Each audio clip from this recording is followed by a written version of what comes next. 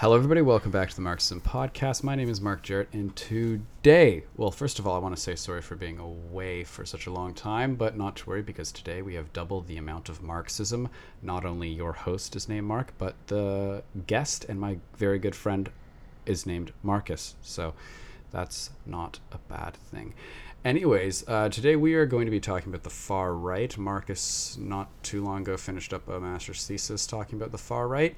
And just to get into things, Marcus, thanks for doing this. Pleasure to be here. Thank you. All right. So many people might associate the far right as being a reaction to mass immigration and economic depression, but you kind of argue differently in your thesis. What are some common misconceptions that you think people get wrong about the far right?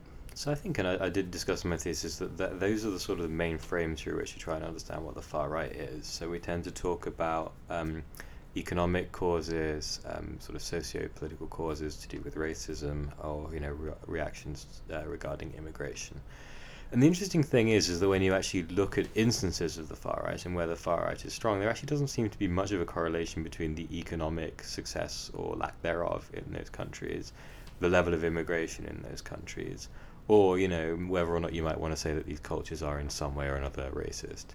And I think one of the interesting things, we'll start with the last one, is that there's been a tendency to talk about countries like we'd hear often like countries which have far rights. France is a very racist country, people will say, and there's a certain point where once you've started, and we've reached there, once you've started describing Sweden as a very racist country, you start to wonder, well, is any country not racist then? I mean, the Swedes, some of the most liberal people out there, it's one of the most sort of left-wing societies, so if they're racist, then really everyone must be. So and it's the same, Germany is a very wealthy country, has quite a strong far right. Greece, a very poor one, has a strong far right.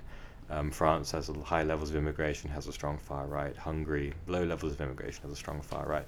So there's very little correlation really between successful far right movements and levels of immigration, economic success, or even sort of attitudes towards race in any of these countries. So these are the sort of main frames, and none of them really seem to be particularly strong when you actually subject them to some sort of scrutiny.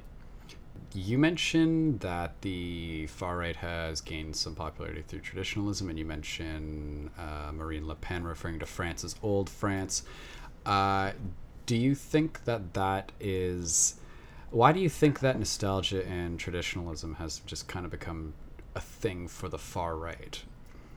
Well, the interesting thing is that it doesn't just seem to have become a thing for the far right. Yeah. I mean, it's quite interesting when you look at, I didn't think of this earlier, but even in popular culture, the amount of remakes and reboots that you see, and even some of the new things like Stranger Things is full of callbacks to previous times, right? Yeah. And there is a thought that we live in a sort of age of nostalgia. And I think it's very interesting to think about why that might be. And I think it has a lot to do with the fact that a lot of optimism, towards the future that may once have existed doesn't anymore. We don't think of none of the science fiction of my lifetime has been about us having flying cars and living for 100 years and knowing everything. It's all been about technological dystopias. So we do seem to have a pretty, even more broadly in our society, a pretty pessimistic view about the future, particularly the future of technology. And the far right seems to me to be the main, at the moment, almost the only kind of political manifestation of that kind of insecurity. That is sort of to say, well, we're not really too pleased about the direction things seem to be going in. I mean, they seem to see it as, the destruction of heritage. They see the elimination of borders, creating a kind of meaningless multicultural soup where there was once sort of their cultures that they value. They seem to see, all the traditional boundaries, between genders of family being broken down. And I think that adding to, more general kind of paranoias about technology and the unsustainability of some of the changes that we've called progress for such a long time, I think that you're seeing like a fertile ground for someone to sort of push back against that idea of progress. And I think that's just what the far right is very good at doing. They have a kind of traditionalist approach, and that traditionalism is really just the idea that you kind of juxtapose a kind of idea of something firm and long lasting, and it stands out in this sort of more generally kind of transient culture, which a lot of people seem to think is just kind of hurtling towards some kind of cataclysm. And there is that sort of resoluteness that tradition offers, which means that it's a very easy thing to call upon when there is a general culture of kind of uneasiness towards the direction that the future seems to be taking. And with the traditionalism, a lot of people may associate people who are conservative or far right in this case as being older. But from documentaries that I've seen and talking to different people, it seems to be that the far right is also appealing to a lot of younger people, particularly in America, Austria, France. Do you think that it's still an older demographic, or do you think younger people are just starting to adopt far right opinions, I guess? Yeah, I mean, I think it's important to distinguish conservatism and the far right, particularly in this regard. I think conservatism remains a slightly older kind of thing, speaking demographically. It does seem that people get more conservative over time and as they get older. And I think that in a way, like the alt-right in particular, if not the far right, seems to be a kind of youthful version of that. So I know there's a rebelliousness to it, I think, which is why it appeals to a lot of young people. That a lot of and it's very well, interestingly written about. I mean, he's not someone who has written many things that I've liked reading, but Milo Yiannopoulos did write one quite good article called "The Establishment Conservatives' Guide to the Alt-Right," which is very much aimed at people who are more kind of mainstream traditional conservatives and trying to explain like what the alt-right was. And I think there's an interesting point there where he talks about the fact that, in the 1960s, possibly if you wanted to rebel against your parents, you'd grow your hair long, wear tie-dye shirts and listen to, music with African-American singers, right? And that would have been the way that you shocked your parents and, could be rebellious and kind of strike out against the society, which is something that people want to do in adolescence. They want to establish themselves as individuals independently of their parents or the kind of social backdrop. But now, if you want to be sort of rebellious and you want to be transgressive, like the thing to do is to be a bit sexist and make racist jokes, and that seems to be a lot to me of the appeal of the far right. A lot of these people who in the 60s would have been listening to the Grateful Dead are now listening to Milo Yiannopoulos, and I think that's a little bit of what that is. I also think that there's an extent to which the youth culture politically is more political than it used to be, and I think politically also it's very polarized to the extent that I think that the people who are young and on the left are much more left wing than older people on the left. And I think that in response to that, I think the right is going to the right because it's just a sort of arms race of extremism where young people who are on the left, I mean people my own age who are on the left, are much more likely to describe themselves as socialist than people who are 15 years older, right? So it just does seem to be that there is something naturally more extreme about the way that young people approach politics. They may be more radical, more bold, possibly less wise, but it does also, I think, seem to be the fact that if you're in a more left-wing milieu, which a lot of young people are in, especially if they're in universities, that maybe you're reacting more viciously because you're kind of generalizing that atmosphere. So in university there's a lot of risk, I think, for conservatives speaking their minds. It can have quite a high social cost, which means that a lot of conservatives at universities think that there is a crisis of free speech for conservatives, which is possibly true in the very isolated environment of a particular university campus, but more broadly speaking that's less the case. And you get a bit older and you leave university and you find that you can speak your mind and people aren't really going to be pulling fire alarms and asking for trigger warnings. That doesn't happen much in the adult world. But a lot of people, when they're young, they're not in that world yet, so they think things are much more of a crisis than they are, so they respond in a very extreme sort of way. Okay. You mentioned an arms race to the extremes, which I have never really thought of it that way, but do you think, I guess, what people see as the sudden rise of the alt-right a reaction to things swinging too far left? Possibly. I mean, I don't necessarily think it's a case of things swinging too far to the left so much as I think that it's a manifestation of what, and I discussed this in my thesis, of what Heidegger describes as the saving power of technology. So, and I don't want to get too much into Heidegger's view of technology, but let's assume, just for the purposes of this discussion, that it's a sort of analogue for the idea of modernity. So, the modern project is something that's perhaps born, you could argue, I mean, it's certainly born before, but, it comes to fruition with the Enlightenment and this Enlightenment idea of a kind of society governed by reason and by science. So that's the kind of context that Heidegger's writing in. And Heidegger sort of describes the saving power of technology as this, capacity that, as you become more knowledgeable about the world, as you rationalize more things, as you understand things better through reason, you begin to start to see the sort of boundaries of rationalism, and you start seeing that there are questions that it can't answer, and you eventually kind of reason your way beyond rationalism. So there's a certain degree to which you can understand that something quite similar is happening with what some people might call neoliberalism, liberal democracy, the kind of post-Cold War sort of compromise where, we have kind of social safety nets, but also generally free economies, right? Is that, like, as this has spread to more parts of the world, as those economies have developed, it's become more and more clear for people to see where they maybe don't fulfill people's needs. So, we're beginning to see that there are certain people who seem to be being left behind by the information revolution in technology. There are people who aren't good with computers, who are, finding that really they don't have that many opportunities in life anymore. And, people who are good at maths are pulling away from everyone else. And there's a certain degree to which, like, that kind of level of inequality is becoming, more and more prominent sort of social issue. And that's, I think, motivating a lot of people to move to extremes on the left. On the right, I think it's like the lack of what the ancient Greeks might have called sort of spiritedness in modernity, where, you've got a bit more money every year, people might live a little bit longer, but, those deeper things that maybe gave more meaning to life are being kind of undermined. So, people used to get a lot of meaning from religion, which is dissipating and losing its way. People used to get a lot from the nation, which is being overwhelmed by markets that are larger than nations themselves.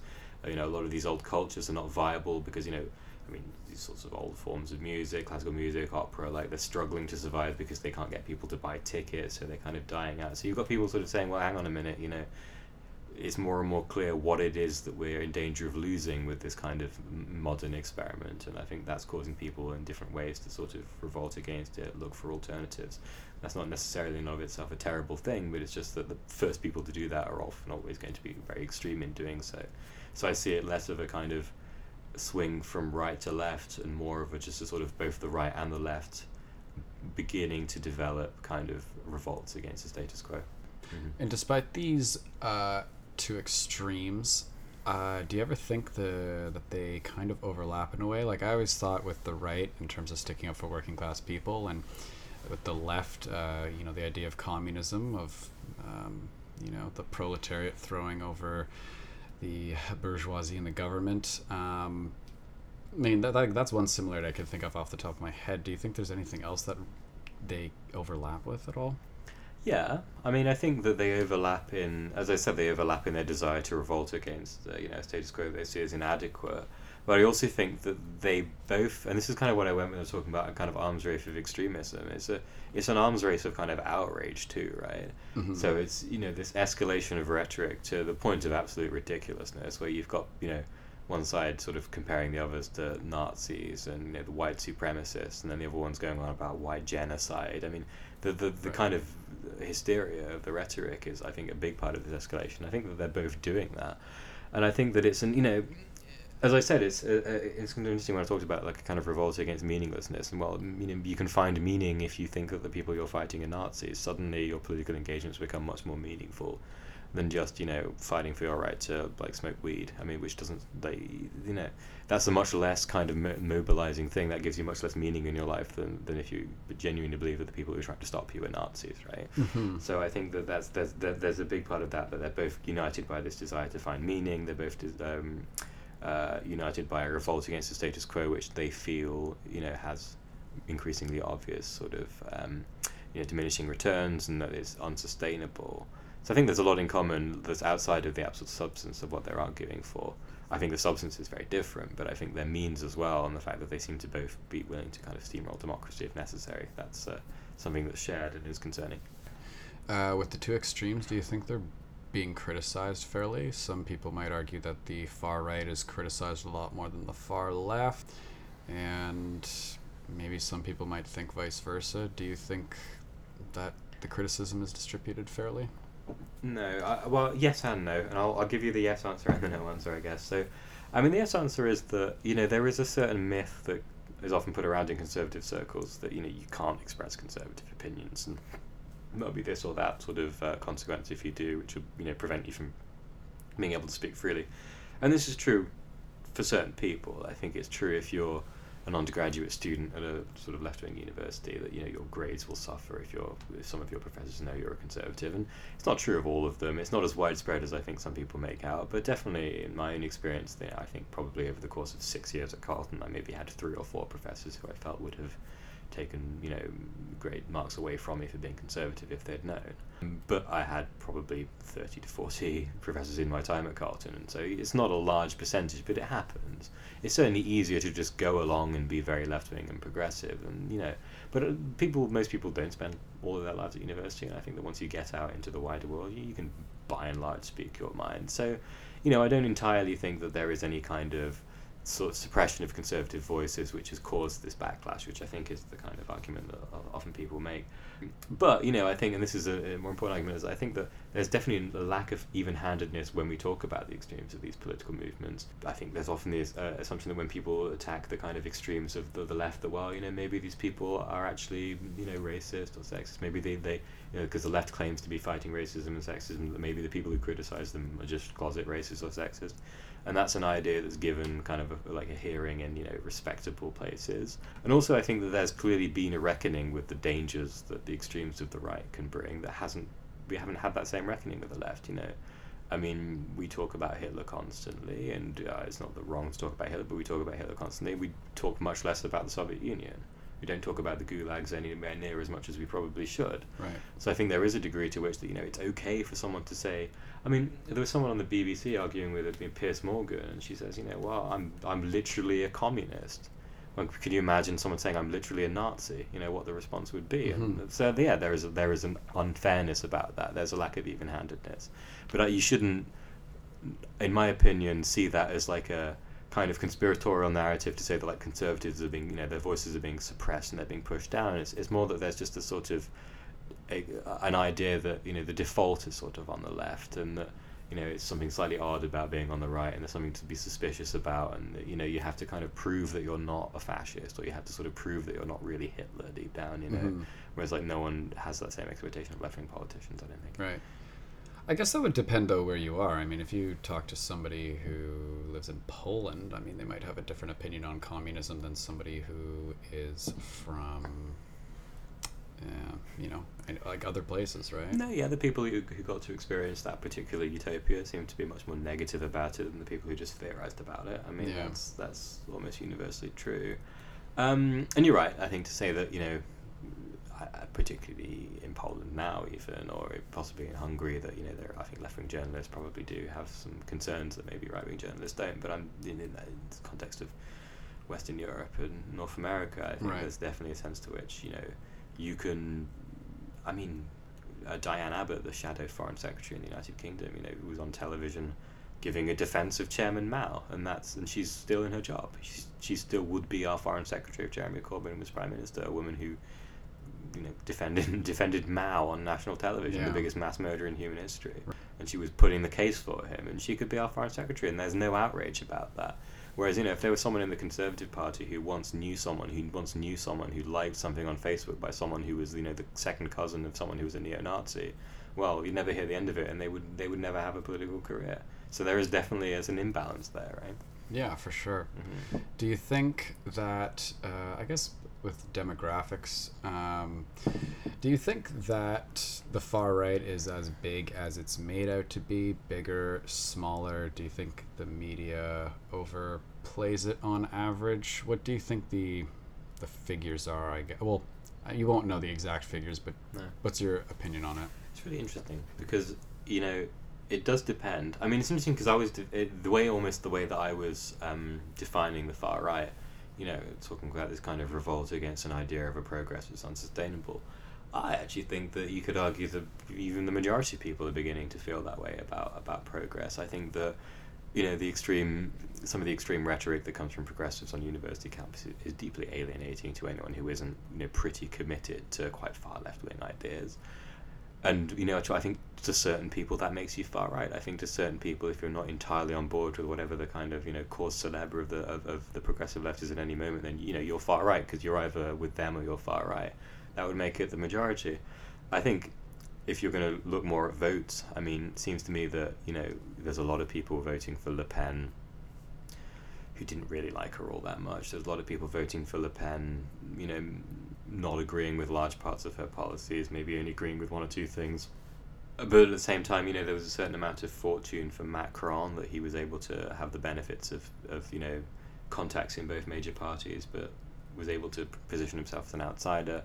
I think that helped him to a great deal. So Le Pen could have done better on an ordinary election cycle. That was a strange one in 2016 in France.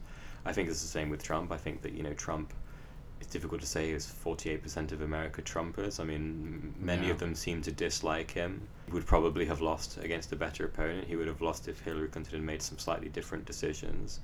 But does he represent something that's important? Yeah. So it's impossible to sort of put a figure on it or just say like, oh, you know, because it does depend a little bit on what it is, and I think it is hard to define. But it seems to me that there are a lot of people who are, and I would say almost a majority of people really, who are looking for some sort of alternative to attach themselves to. And the far right, in spite of having a lot of aspects of it that are kind of obnoxious to most people, is managing to draw quite a lot of support, and I think quite a lot of sympathy outside of the people who will vote for them. I think there are a lot of people who still vote, you know, Conservative, but who, you know, have quite strong feelings towards UKIP in England. I think there are a lot of people in France who would have voted for Macron, voted for Fillon, but actually, you know, if it had come down to Hollande or Benoît Hamon versus, Le Pen, probably would have voted for Le Pen. So it's difficult to know, because I don't think that these are movements that are so... these movements have softened to a great degree since, like, you know, we tend to compare them with the far-right movements of the 1930s, but they're not kind of quasi-militant sort of, you know, groups that march around in uniform on the streets. I mean, they've softened their image, and, you know, particularly in Europe, they've softened quite a few of their positions to the point that actually they're quite capable of capturing large numbers of people who probably you wouldn't, if you just like polled them on their opinions on various subjects, classify them as far right, but they may well actually, you know, for various different reasons, vote for Le Pen or UKIP or Orban or whoever it might be. Yeah, and you mentioned before in previous conversations that a lot of the National Front's economic policies were like almost socialist. Yeah, I mean, that was one of the interesting things, is that, you know, again, it's not a word I use myself very much, but, you know, neoliberalism, the opposition to that, it comes from the far right as well as from the left, and you find, you know, criticisms of corporations having too much power, criticisms about bankers having too much power. You know, you see that come from people on the far right, problems that they have with, you know, political donors having too much influence, or, like, you know, these various stakeholders being opposed to free trade with other countries, being skeptical about the benefits of free trade, wanting to tax the rich a lot. That's something that the far right parties often share with the left. And yeah, if you look at the economic platform of Marine Le Pen's National Front, it's much closer to the Socialist Party than it is to any Conservative party you can think of.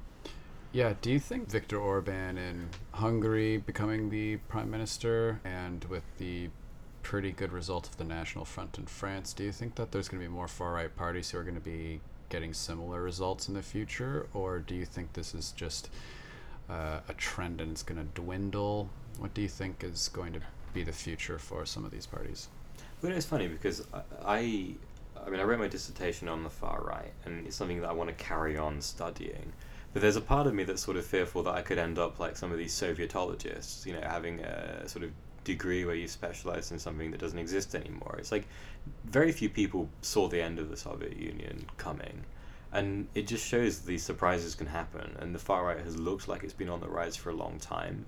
In many ways seems to have hit a barrier, and I think we saw that a bit with Marine Le Pen. There's two reasons why I think she hit a barrier. First is that it just seemed that these parties are popular enough to do pretty well in the first rounds in French elections. They're popular enough to surprise people, humiliate one of the major parties, but they don't seem to be able to get over the threshold to actually win elections in most countries. I mean, we've seen them do it in a couple. I mean, Orban's really the most sort of far-right person I think you can think of, really leading a sort of Western country. But, you know, there are arguments to be made that the government of Poland could be considered far-right, for example. I wouldn't myself, but, you know, we've seen some of the softer kind of parties on the right maybe making some gains, and it's important to bear in mind that, you know, in the grand scheme of the sort of history of far-right parties, I mean, the French National Front is soft. Like, compared with even the French National Front of 25 years ago, which was full of Holocaust deniers, you know. Like, it's much moderated in the last few years, and it's had to moderate to get to this point. And it seems to me that it would, in order to actually be able to get to the point of winning an election, the National Front would have to moderate further, and it would have to moderate to the point where it stopped really being recognisably the National Front. It would probably have to get rid of the name, which it's already done. It's now the Rassemblement National now. So they've already changed their name. They probably would have to get rid of Le Pen as leader. they would have to really clean out any remnants of the old Le Pen dynasty, and all of those people associated with Algeria and the conquest of Algeria, all these people associated with Holocaust denial and the Vichy regime. All of that would have to be expunged, and what you would end up with is just a sort of populist, socially conservative party, which would be much more kind of like running a campaign much more like the campaign of Doug Ford in the Ontario election than something recognisably kind of far right. So that's one reason to believe that they might go away, that there just seems to be this ceiling. And the other is that a lot of these parties seem to have shown that they're very good at protesting, but not really having any answers. And it's amazing to think of in the context of the second round of the French election that as soon as Marine Le Pen, it's a definite lesson, I think, for us to learn in how we talk to these people, especially people who don't like the far right. She's always been viewed as this brilliant media performer, because every time she gets in front of a microphone, the question is just 7 variations of, well, you're racist, aren't you? No, but really, you're racist, aren't you? And she's very good at answering that question now, because she spent her entire life answering that question. Mm-hmm. So she's super well practiced at it, and she gets out of, and people always thought she was this brilliant media performer. And the minute she got asked a question that wasn't just some kind of accusation of racism, the minute that someone said, well, what are you going to do? Like, we've got a pensions crisis, like, how we're going to finance ensure that we can continue to finance our pensions. She didn't have any answers at all. Right. And I think that just shows that a lot of these parties, and it's true, I think, of most protest parties, that maybe these far-right parties aren't all that much more serious than, some of the protest parties that you'd had in the past. Even right. If you think of the Greens, I mean, they could just be like one-issue immigration parties that might be able to influence mainstream political parties the way the Greens did. But, it could well be that we end up seeing, like, far-right parties in Europe ending up in a situation like the Greens, where they're these permanent kind of little parties, but they never really threaten to have power. Right. That's a pretty interesting point, though, that she got pretty good at answering those questions on racism, because a lot of people throw the word Nazi, fascist around and stuff like that, but if people asked questions regarding their actual policies, they might... Well, I read an interesting thing about this. I can't remember the name of the lady who wrote it. She's a queer theorist, and she'd sorry, what theorist? Queer theorist is a sort of thing, queer theory. I don't really know how to describe it or even remember what her name is, but it's she wrote this quite interesting essay that I read, where she was talking about 2 types of reading. She talked about the paranoid reader and the engaged reader.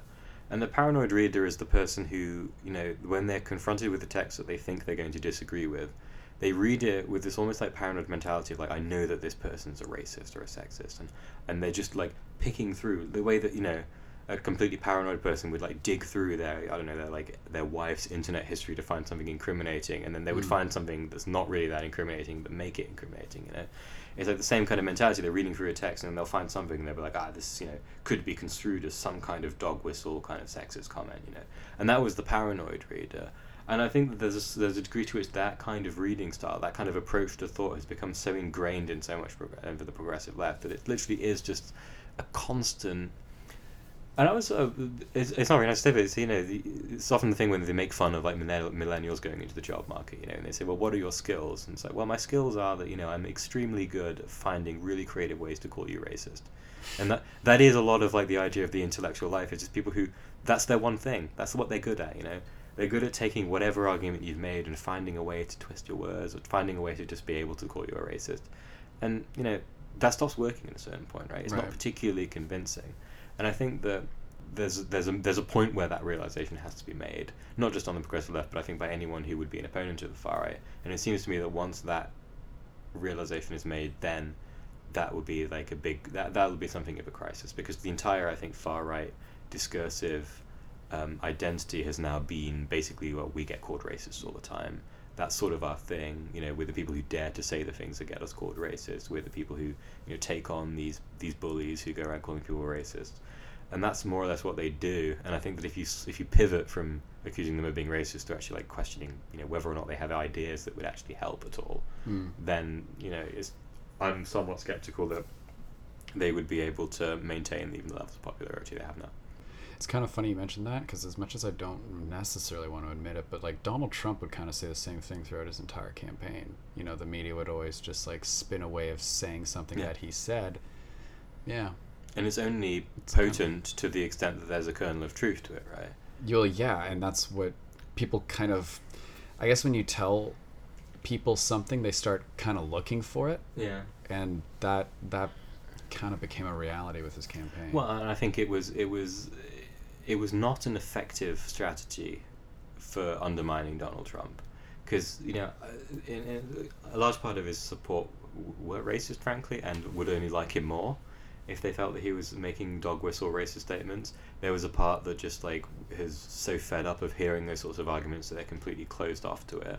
And then there are the people who maybe are a little bit liberal, but they just felt that it was a little bit extreme to be sort of. I mean, I'm trying to think of like the worst example of it, but there were times when he would say things that were a bit sort of silly and slightly innocuous. Of course. I mean even the pussy grabbing comment, like the thing where then we're like, oh, so Donald, you've raped these women, and it's like I'm not sure that I mean I'm not sure that that's really what he was saying, right? And I think a lot of people would look at it and they'd say, yeah, he was making like a pretty vulgar comment, but the fact that instead of just saying, Donald, you made a very vulgar comment, Anderson Cooper said, Donald, you've bragged about raping women. It's like, okay, yeah, this is like bad faith. Like this is a pretty extreme sort of way to be going about this. And I think that made people who didn't necessarily like him sympathize with him, because it just seemed like him, which is odd because he was such a unpleasant person and he was victimizing people all the time, but it made him almost seem like a victim, right?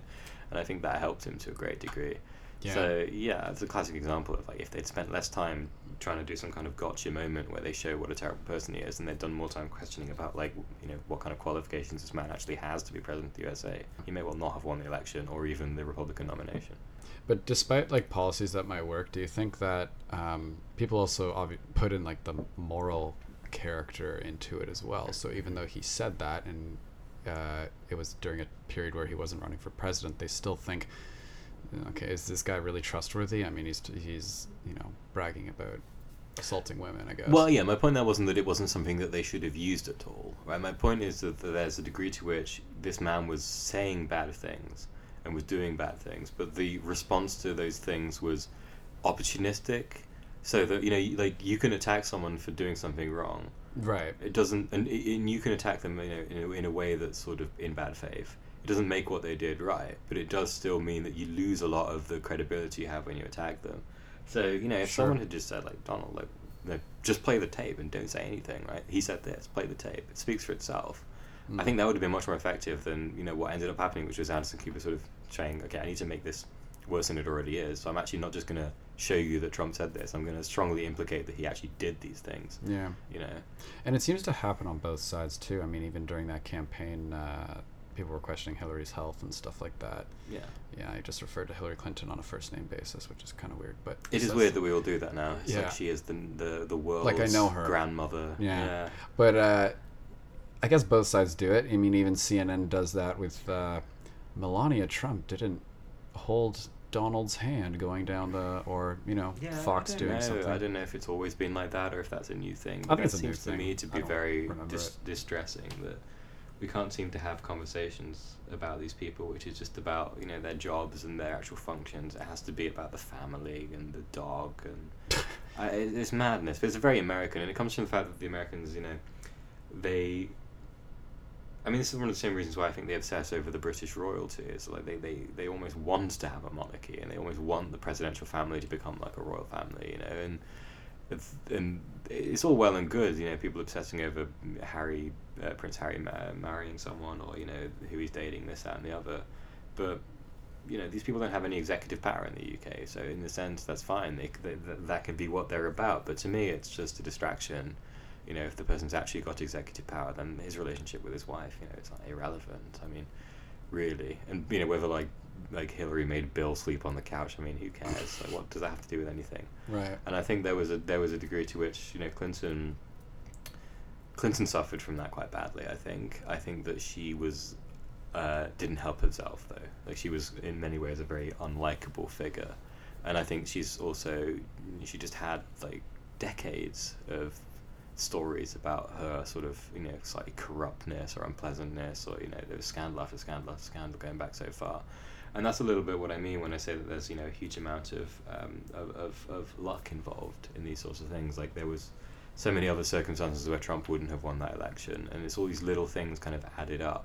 Mm-hmm. It's very difficult to like imagine that there was just this far right wave which took Trump to victory. It's like Trump would have lost that election. I think if you redid it 10 times, he would lose it 9 times. Just everything came together for him that one time. Timing. Yeah. I guess bringing things back to the the far right part of things, but why, like with Why do you think a lot of these far right groups, I find, kind of take the bait when it comes to dealing with Russia? Like they like dealing with Russia. Like, why do you think that is? Even though it's pretty well known, and Russia's been, I think, somewhat obvious in showing that they want these very nationalistic parties to be in power. Why do you think Marine Le Pen goes to Russia and visits Putin? Because it has a lot to do with the way in which Russia has become the sort of focal point for opposition to this sort of progressive project of modernity that I'm talking about. And you see this a lot if you read Alexander Dugin. He's not actually as influential as I think people think he is in Russia, but he's a Russian philosopher. He was for a time quite close with the Valdai group and with Putin. Oh, I think I know who. Yeah, I think I know who you're talking about. And he's a sort of philosopher of this idea of a Russia that can regenerate itself after the Cold War by being a kind of bastion of, a kind of bulwark against this kind of capitalistic neoliberal progressivism that's coming from the West. So this is why you've seen a kind of religious revivalism in Russia. It obviously comes from the fact that there was a real sort of nihilism after the fall of the Soviet Union, because communism had been more or less replaced religion in Russia, and it had been so central to the entire kind of, moral worldview of the Russians that when it collapsed, they were left with sort of nothing. So there was a lot of conservatism emerging after that, of people like Dugin who were sort of saying, well, you can turn back to the Russian Orthodox Church and look at, traditionalism and all of these sort of family and church and God and, duty and patriotism. A lot of these older ideas is how you can kind of, rebuild out of this sort of nihilism, because everything's just been shattered after the fall of the Soviet Union. And I think that there are a lot of people in the far right who kind of feel like a similar story has occurred in the West. They think that, well, we've everything, like the churches disintegrated. People aren't religious anymore. People don't care about their country anymore. Families are breaking down everywhere. Parents are abandoning their kids. People are getting divorced all over the place. I mean, there's all these sorts of things that people feel, and then they see Russia as a sort of shining beacon of this place where there is like a dynamic sort of revival of traditional conservatism that doesn't seem to just be endlessly fighting losing battles, which is what kind of conservatism often is seen as in the West, right? Constantly. I think there was a comment who also described that, like constantly taking up lost causes is sort of the essence of being a conservative. None of that in Russia, right? It seems to be like this really powerful thing, and Putin seems like this really powerful figure. And the Russians are, interested in staking a kind of reclaiming their kind of global importance, and they're not going to do that by threatening people militarily anymore. And they've realized that a way that you can do this is to try to sort of undermine and destabilize Western political systems by empowering these parties that threaten to kind of undermine and shake things up in a very crazy way. So it's not all cynicism. I think that actually a lot of wealthy people in Russia, including people around Putin, genuinely feel that they're doing good work by supporting all of these parties that we consider to be far right, but I think they consider to be a sensible resistance against the sort of what they see as a kind of mad progressivism that wants to destroy any and all boundaries that prevent people from just indulging their every whim. And then it's also partly that they think that this is the way that Russia can kind of undermine its enemies, and it can reestablish itself as a great power, not by threatening people with nuclear weapons anymore, but by trying to promote discord within Western nations. Yeah. Do you think I guess with people associate left wing or far left as always seeing people in groups and seeing people as basically just labeling people as a group, and then the right sees people more as individuals. Do you think that has also benefited the right and the far right more and more? I don't think the far right necessarily is individualistic, though. I mean, it's an interesting thing to think. Well, I don't know. I'm just like, organizations like Britain First always say, oh, we have people from Indian, Pakistani backgrounds in our groups, so we don't really need to look at someone necessarily based on the way left-wing people do. Yeah, I mean, it's an interesting thing to have been brought up. I mean, I think there are people who are like Jordan Peterson, who are probably wrongly associated with the far right, who are clearly seeing individualism under threat from kind of collectivism of identity politics. But interestingly, and this is what I mean when I say that a lot of what we associate now with the right is not traditionally typically associated with the right, or it's not particularly conservative. You know, a lot of this is comes from a kind of decision or a position that was occurred to really.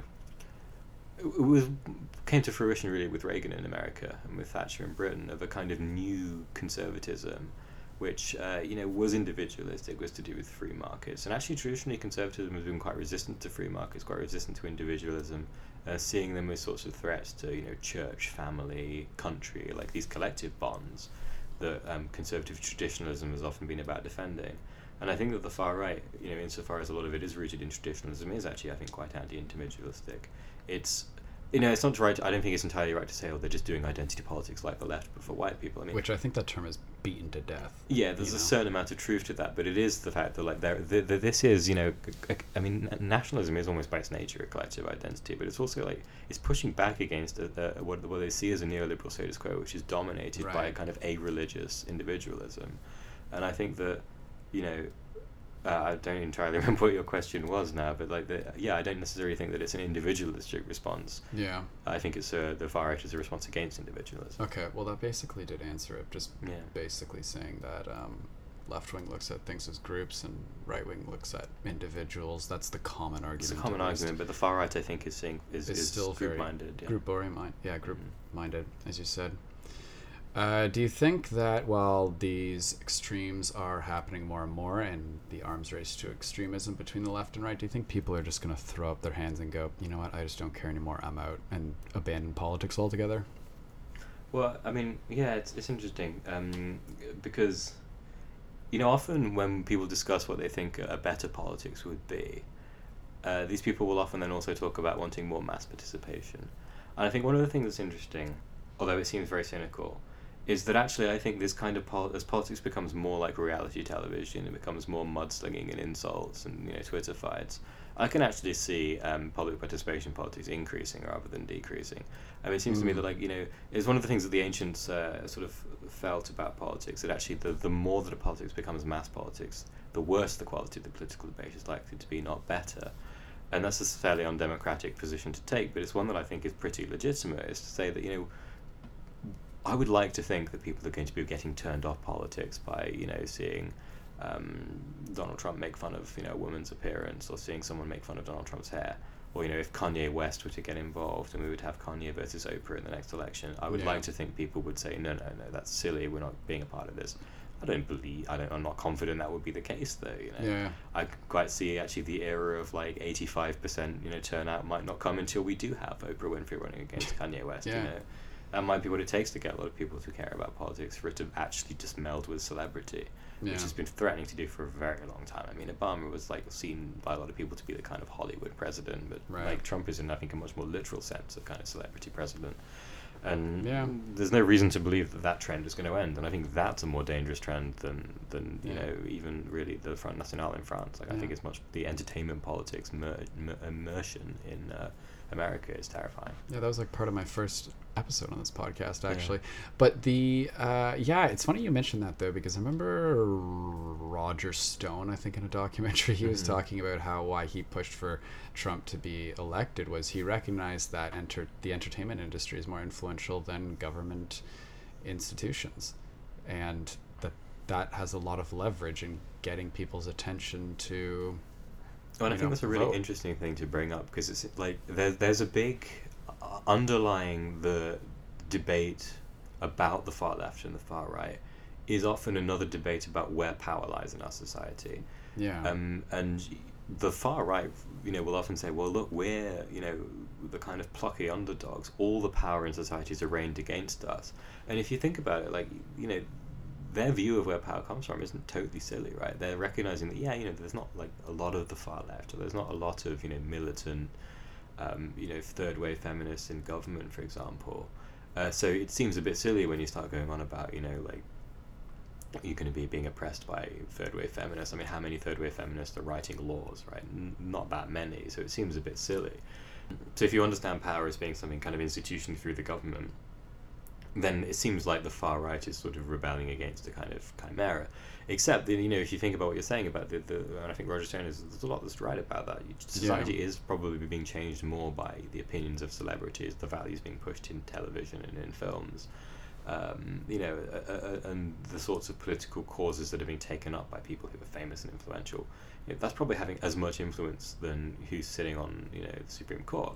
Yeah. And I think until you can sort out this idea of who actually has influence and power in politics, who should, what responsibilities come with that, then it becomes really difficult because people are always going to be able to say, well, we're the underdogs. And that's what you see with the far left and the far right and the progressive left, and to an extent the centre right too. They're all more or less claiming that they're the underdogs and that everyone's, everything's arraigned against them. And when you believe that, then, well, if you're fighting a much stronger power, then you can convince yourself that it's justifiable to use tactics you wouldn't otherwise use. Anything goes if you're fighting for survival, and people can say they're fighting for survival all the time because we really are not theorizing power particularly sensibly. It's true. Yeah. It's true. And I believe I remember reading somewhere that more people listen to InfoWars than CNN. Oh, I wouldn't know, but that seems like possible. Because it is incredible, the amount of nonsense. Which makes you wonder, does the far right, I guess, use media more effectively, especially since more people are probably on the internet than watching TV? The far right is excellent at using media. Yeah. And that's one of the reasons, I think, why they're able to make so much ground on the right, because the traditional right is poor at using media. It's been a problem, I think, for conservatives for a long time, that they're not particularly good at this kind of social media politics. They're not haven't even really begun all that good at mass politics. Yeah. Despite the fact that they've been engaged with it for such a long time, they haven't recognized the importance of having conservative, celebrity spokesmen. They haven't realized or really ever been able to action any realization they might have on the importance of, getting cultural content out there that supports your values without being overtly conservative. It's like every children's television program that's never overtly left wing but has a slightly left wing sort of thing, being like, you need to reject those people who want to have more than you or be better than you. Everyone's equal and that kind of thing. It's like, it's not put there in a political way, but it's like something that the left is known to do for a very long time. That it's not just about political debates; it's about shaping culture. And the centre right has been poor at it, and the far right are good at it, and the far right are doing that in a way that's, a lot of it seems really, really silly, and I think that we tend to, with people like Marionopoulos, so you tend to say, okay, that's just sort of daftness, it's not that important. People also tend to focus on this idea of Russians hacking into our democracy. But it's actually much more about just shaping the way that arguments take place, A lot of this stuff, Gamergate's a really good example, something that on its face of it isn't about politics at all, but was actually used very intelligently to kind of radicalize people against progressive politics. It was, well, we need to say radicalize, but it was a way of crystallizing to people this idea that progressive politics is an attack on something that these people liked, just that kind of gaming culture. And that's really something that that's something new, I think, to see sort of the right, or a part of the right, being good at using social media to kind of influence the culture of politics. Okay. Yeah. Do you think that even though, despite the two extremes, that they might come together in a way and compromise on a few things and not necessarily agree with everything, but there's a possibility where things will stop having this increasing polarization and people will just go, okay, you know what, we're ruining things, let's just compromise on some stuff? Yeah, I think eventually you'll have to. I don't think you'll have a synthesis or the parties joining together or anything like that, and I don't think you'll stop having this debate in our politics, because I think that this is, and I in a weird way, I don't think that our political structures have quite comprehended this yet, but I think that they're moving towards a comprehension of the fact that the fundamental question of our time is going to be, do we need to radically overhaul our entire approach to, this entire kind of liberal democratic project? Like, can it continue? Can we tweak it in certain ways, or do we actually have to completely get rid of this and start afresh with something new, or have some kind of radical change? I think that's a question that's just going to have to be answered, because you can't keep just sort of drifting in the way that we are, in increasingly alienating larger and larger groups of people. Eventually, that's unsustainable. But it has to be said that we've been through periods of massive polarization before. We've got through them before, and that I don't envision. There are certain people talking about the possibility of a second American Civil War. I don't envision something like that occurring. I think that. I don't even think that these California secessionist type movements are likely to go very far. I Probably think that not, in no. the end we will pull ourselves back before it gets to that. But there are definitely confrontations that had to be had, And if we are not able to have them in a sensible, democratic, and respectful way, then they will be had in a violent way. And that's, I think, probably the thing that concerns me most. Yeah. Well, I think on that note, we're going to wrap this bad boy up. Okay. So thanks for doing this. Thanks for having me. And check out Marxism Podcast on Facebook, Twitter, iTunes, all that stuff. Write a review, like, subscribe, share, all those things that help me out. And in the meantime, we are out of here. Thank you.